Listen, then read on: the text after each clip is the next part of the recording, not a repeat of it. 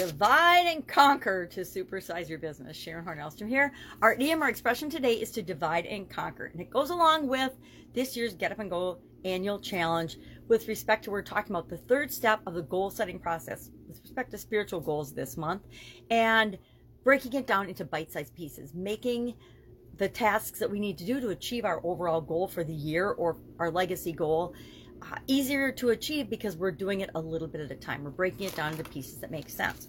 Now, this idiom, this expression dates back to the ancient Roman statesman Julius Caesar of Cicero, and basically it means that we take a problem or a large group and we break it down into smaller pieces so it's easier to conquer or easier to solve the problem or figure out what it is that we want to do. The Roman Empire used this as a military strategy for probably centuries, until of course it didn't work anymore because people were onto it.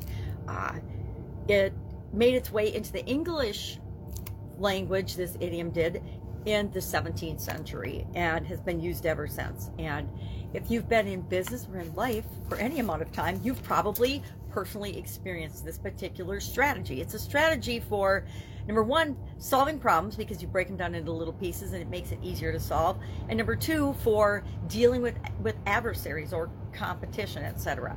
A lot of people will try to break up by competing with other people, by getting large groups of people to start infighting or disagreeing with one another.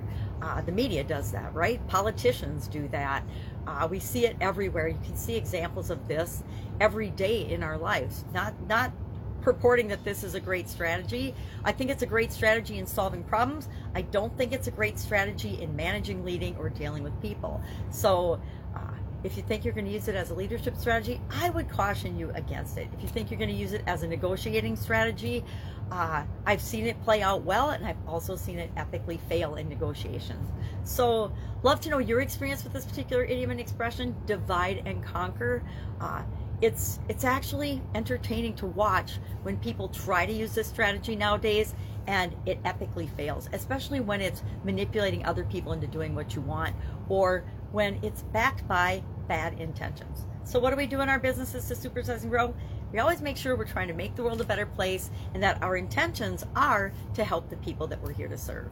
Anyway, that's my take on divide and conquer today. If I can help you in any way, ask. Otherwise, have an awesome day, and I will be with you tomorrow. Another interesting idiom. What does it mean? Where does it come from? And how might you apply it to building and growing your business or career or life today?